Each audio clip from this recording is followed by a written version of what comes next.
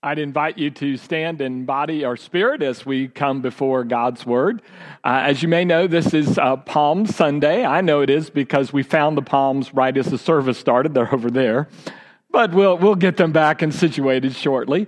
But about 4 or 5 decades ago, what many Christian churches around the world started doing was on Palm Sunday, they also started celebrating what they called Passion Sunday, which was to remind people the whole story of Jesus from Palm Sunday through Good Friday. So the next Sunday morning, when people walked into a sanctuary for Easter, they would have understood the whole story. So actually, the scripture I'm going to give you this morning is from Holy Week, but it has to do with the arrest of or the plot against Jesus in the last week of his life. But as we come before God's Word, would you follow after me and join in the Shema in Hebrew, and then together we'll say it in English. Shema Israel, Adonai Eloheinu, Adonai Echad.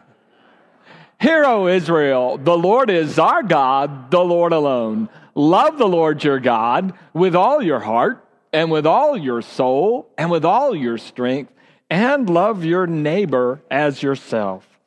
This is chapter 26 of Matthew. When Jesus had finished saying all these things, he said to his disciples, "As you know, the Passover is 2 days away, and the Son of Man will be handed over to be crucified." Then the chief priests and the elders of the people assembled in the palace of the high priest, whose name was Caiaphas, and they plotted to arrest Jesus in some sly way and kill him. But not during the feast, they said, or there may be a riot among the people. While Jesus was in Bethany in the home of a man known as Simon the leper, a woman came to him with an alabaster jar of very expensive perfume, which she poured on his head as he was reclining at the table. When the disciples saw this, they were indignant. "Why this waste?" they asked. "This perfume could have been sold at a high price and the money given to the poor." Aware of this, Jesus said to them, "Why are you bothering this woman? She's done a beautiful thing to me. The poor you will always have with you, but you will not always have me. When she poured this perfume on my body, she did it to prepare me for burial. I tell you the truth, wherever the gospel is preached throughout the world, what she has done will also be told in memory of her." Then one of the 12, the one called Judas Iscariot, went to the chief priests and asked, "What are you willing to give me if I hand him over to you?" So they counted out for him 30 pieces of silver coins. From then on, Judas watched for an opportunity to hand him over. This is the word of the Lord. Thanks be to God. Please be seated. Well, 2 weeks ago, we got our annual surprise from the appraisal district in the mail. And so when we get it, it's always of some interest to us for 2 reasons. One, we're wondering how much we're going to pay in taxes that year. But the other thing is we kind of wonder what they're valuing our house at, if they're anywhere close. And it makes us suspicious, of course, the neighbors around us. What are they doing to their houses, raising our value? But when I think about it, I realize that valuations are just a part of life. We're always making valuations of what things are worth. We go to the grocery store, we compare one product to another, or when we go shopping for a particular appliance, we value one or we value it, give another one different value. Sometimes we put valuations on our time and things we'll participate in. Maybe it's worth going all the way downtown, try to park, line up and go to the Battle Flowers, or, no, for me, I'd rather watch it on TV. We make those sort of valuations. I don't know how many of you stayed up to watch the Spurs game last night, and I have to say I valued sleep higher than the second half of the Spurs game. So we're always making valuations, and sometimes we make valuations about people. Sometimes we're like, do I want to answer this call? Do I want to answer this text? Do I want to go to this person's house? Sometimes the valuations are about relationships. I tell you that this morning because the way the story here, as we get into last week of Jesus' life, rolls out is you get actually 4 different folks who give valuations of Jesus. And you'll see 4 different responses to him.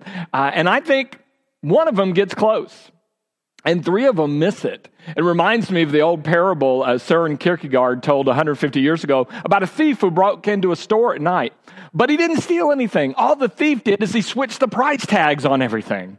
So stuff that was valued at 50 cents, he made $100.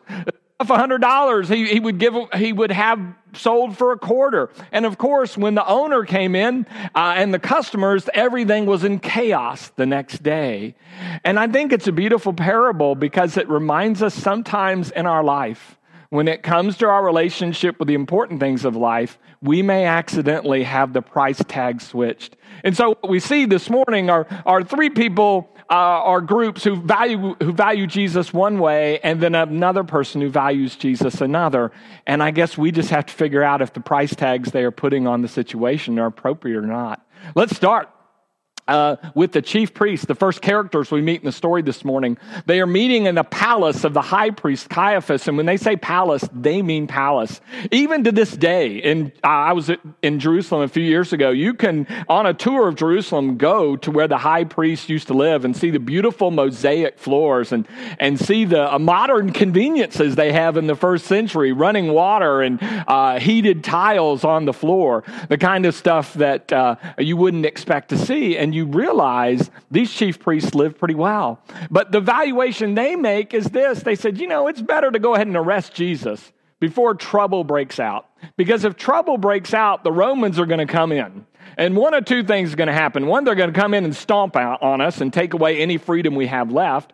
Or the other thing is there's going to be a riot. And people, just as they are today when they go to a rock concert or sporting events and a disaster takes place, people trample each other on the way out. And so it's known in the history of Israel that they would gather large crowds at Passover. Something would happen that would stir the crowd and people would actually get trampled. And so the priests look at this and they say, we better opt for safety. And the safest thing to do would be just to arrest this Jesus quietly and get him out of the way. And so immediately you see the price tag. And the price tag, they say, if we have to choose between a peaceful and orderly existence and Jesus, we'll choose the peaceful and orderly existence. Another interesting thing is that as I mentioned, they're meeting in this luxurious palace. And one also wonders if they are valuing 2 different things. One is their wonderful lifestyle versus having that lifestyle upset. And they're saying, push comes to shove, I like where I live. I like my situation. If Jesus disturbs it, I'm going to choose against him. So the first valuation, we see that the chief priests already value something more than they do the presence of Jesus. But then the next scene, there's this woman with an expensive jar of perfume. And she wastefully pours it all over Jesus, in a sense, anointing him for his death and burial that is to come. What is the valuation here? We don't exactly know. We're only told that the jar of perfume was expensive.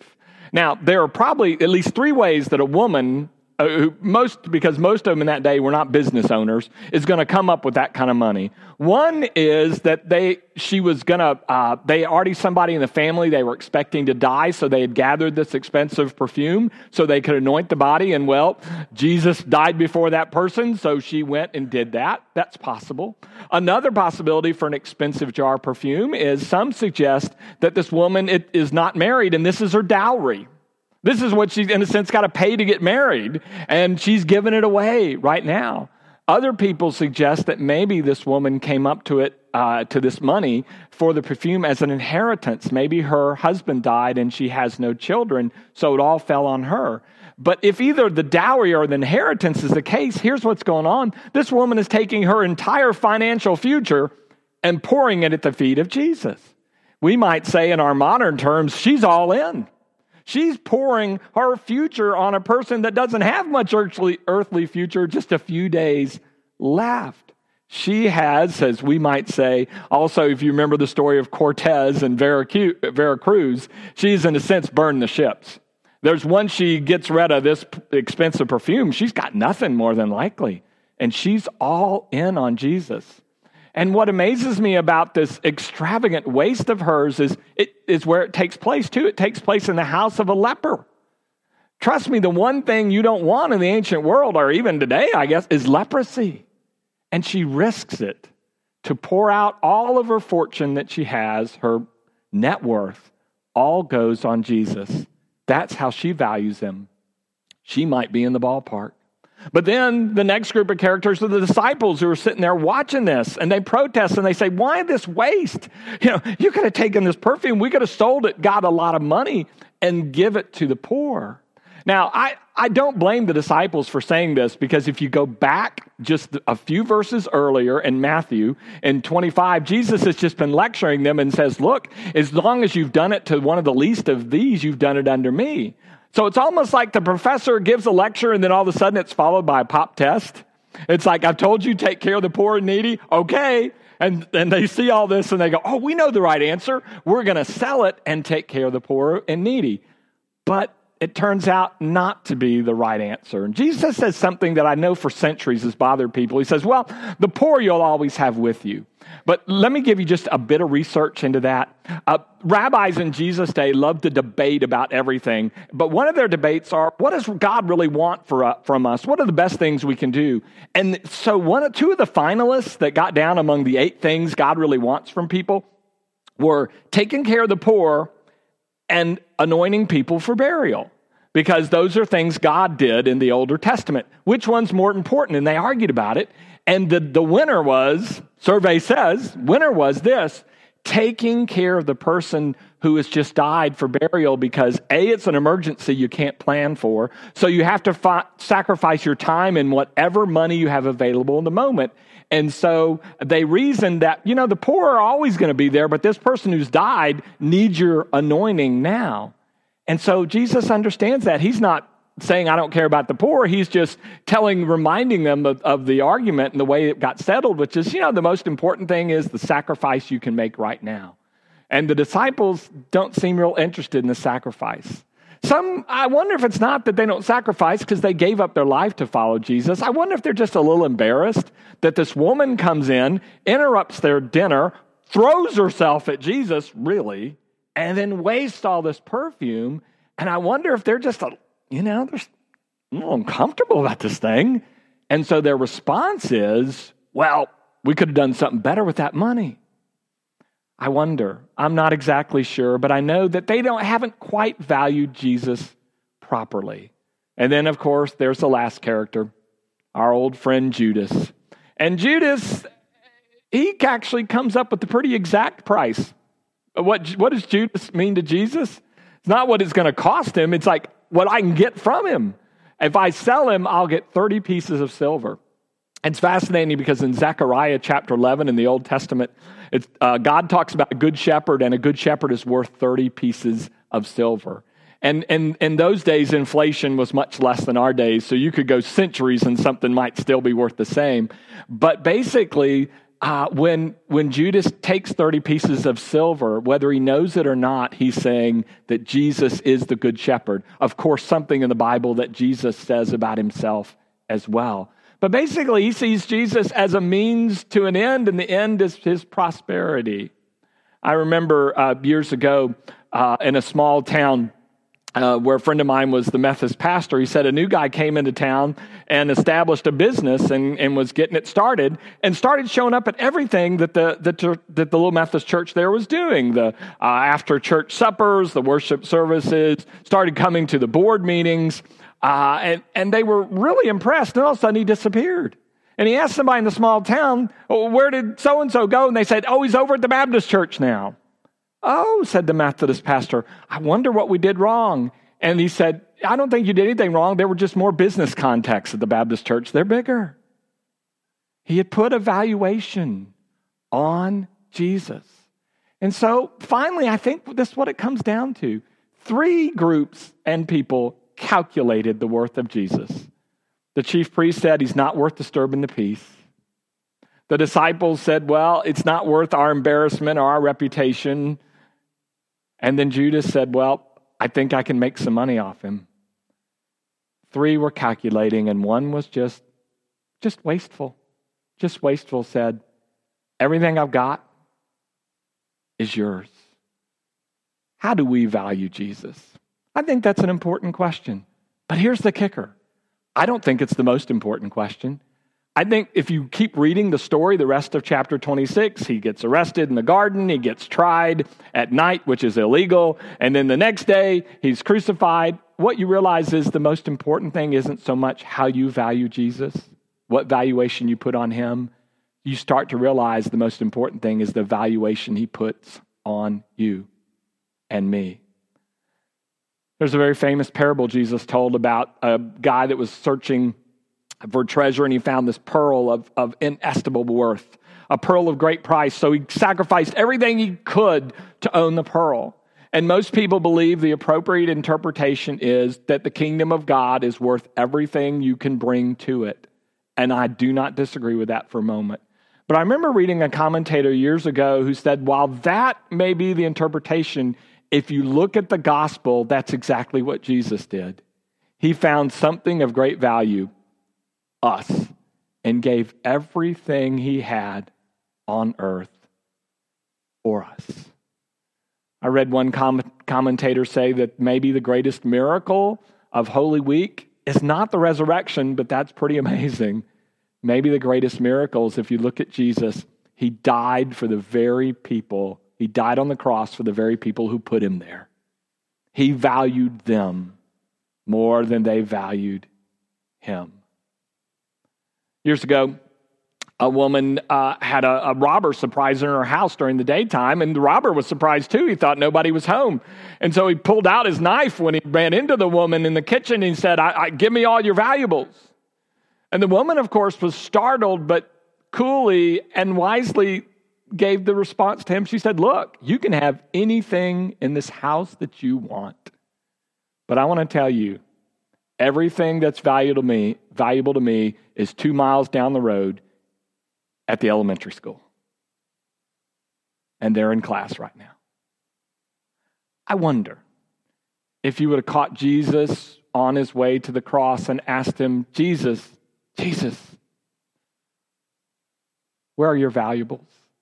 I wonder if he would have said, well, some of my valuables, they're meeting in the palace, they were trying to figure out how to do away with me.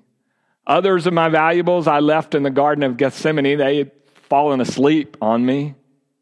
And then, some of my valuables you'll find in the temple where they took the 30 pieces of silver and threw it away that they had gained for me. Those are my valuables.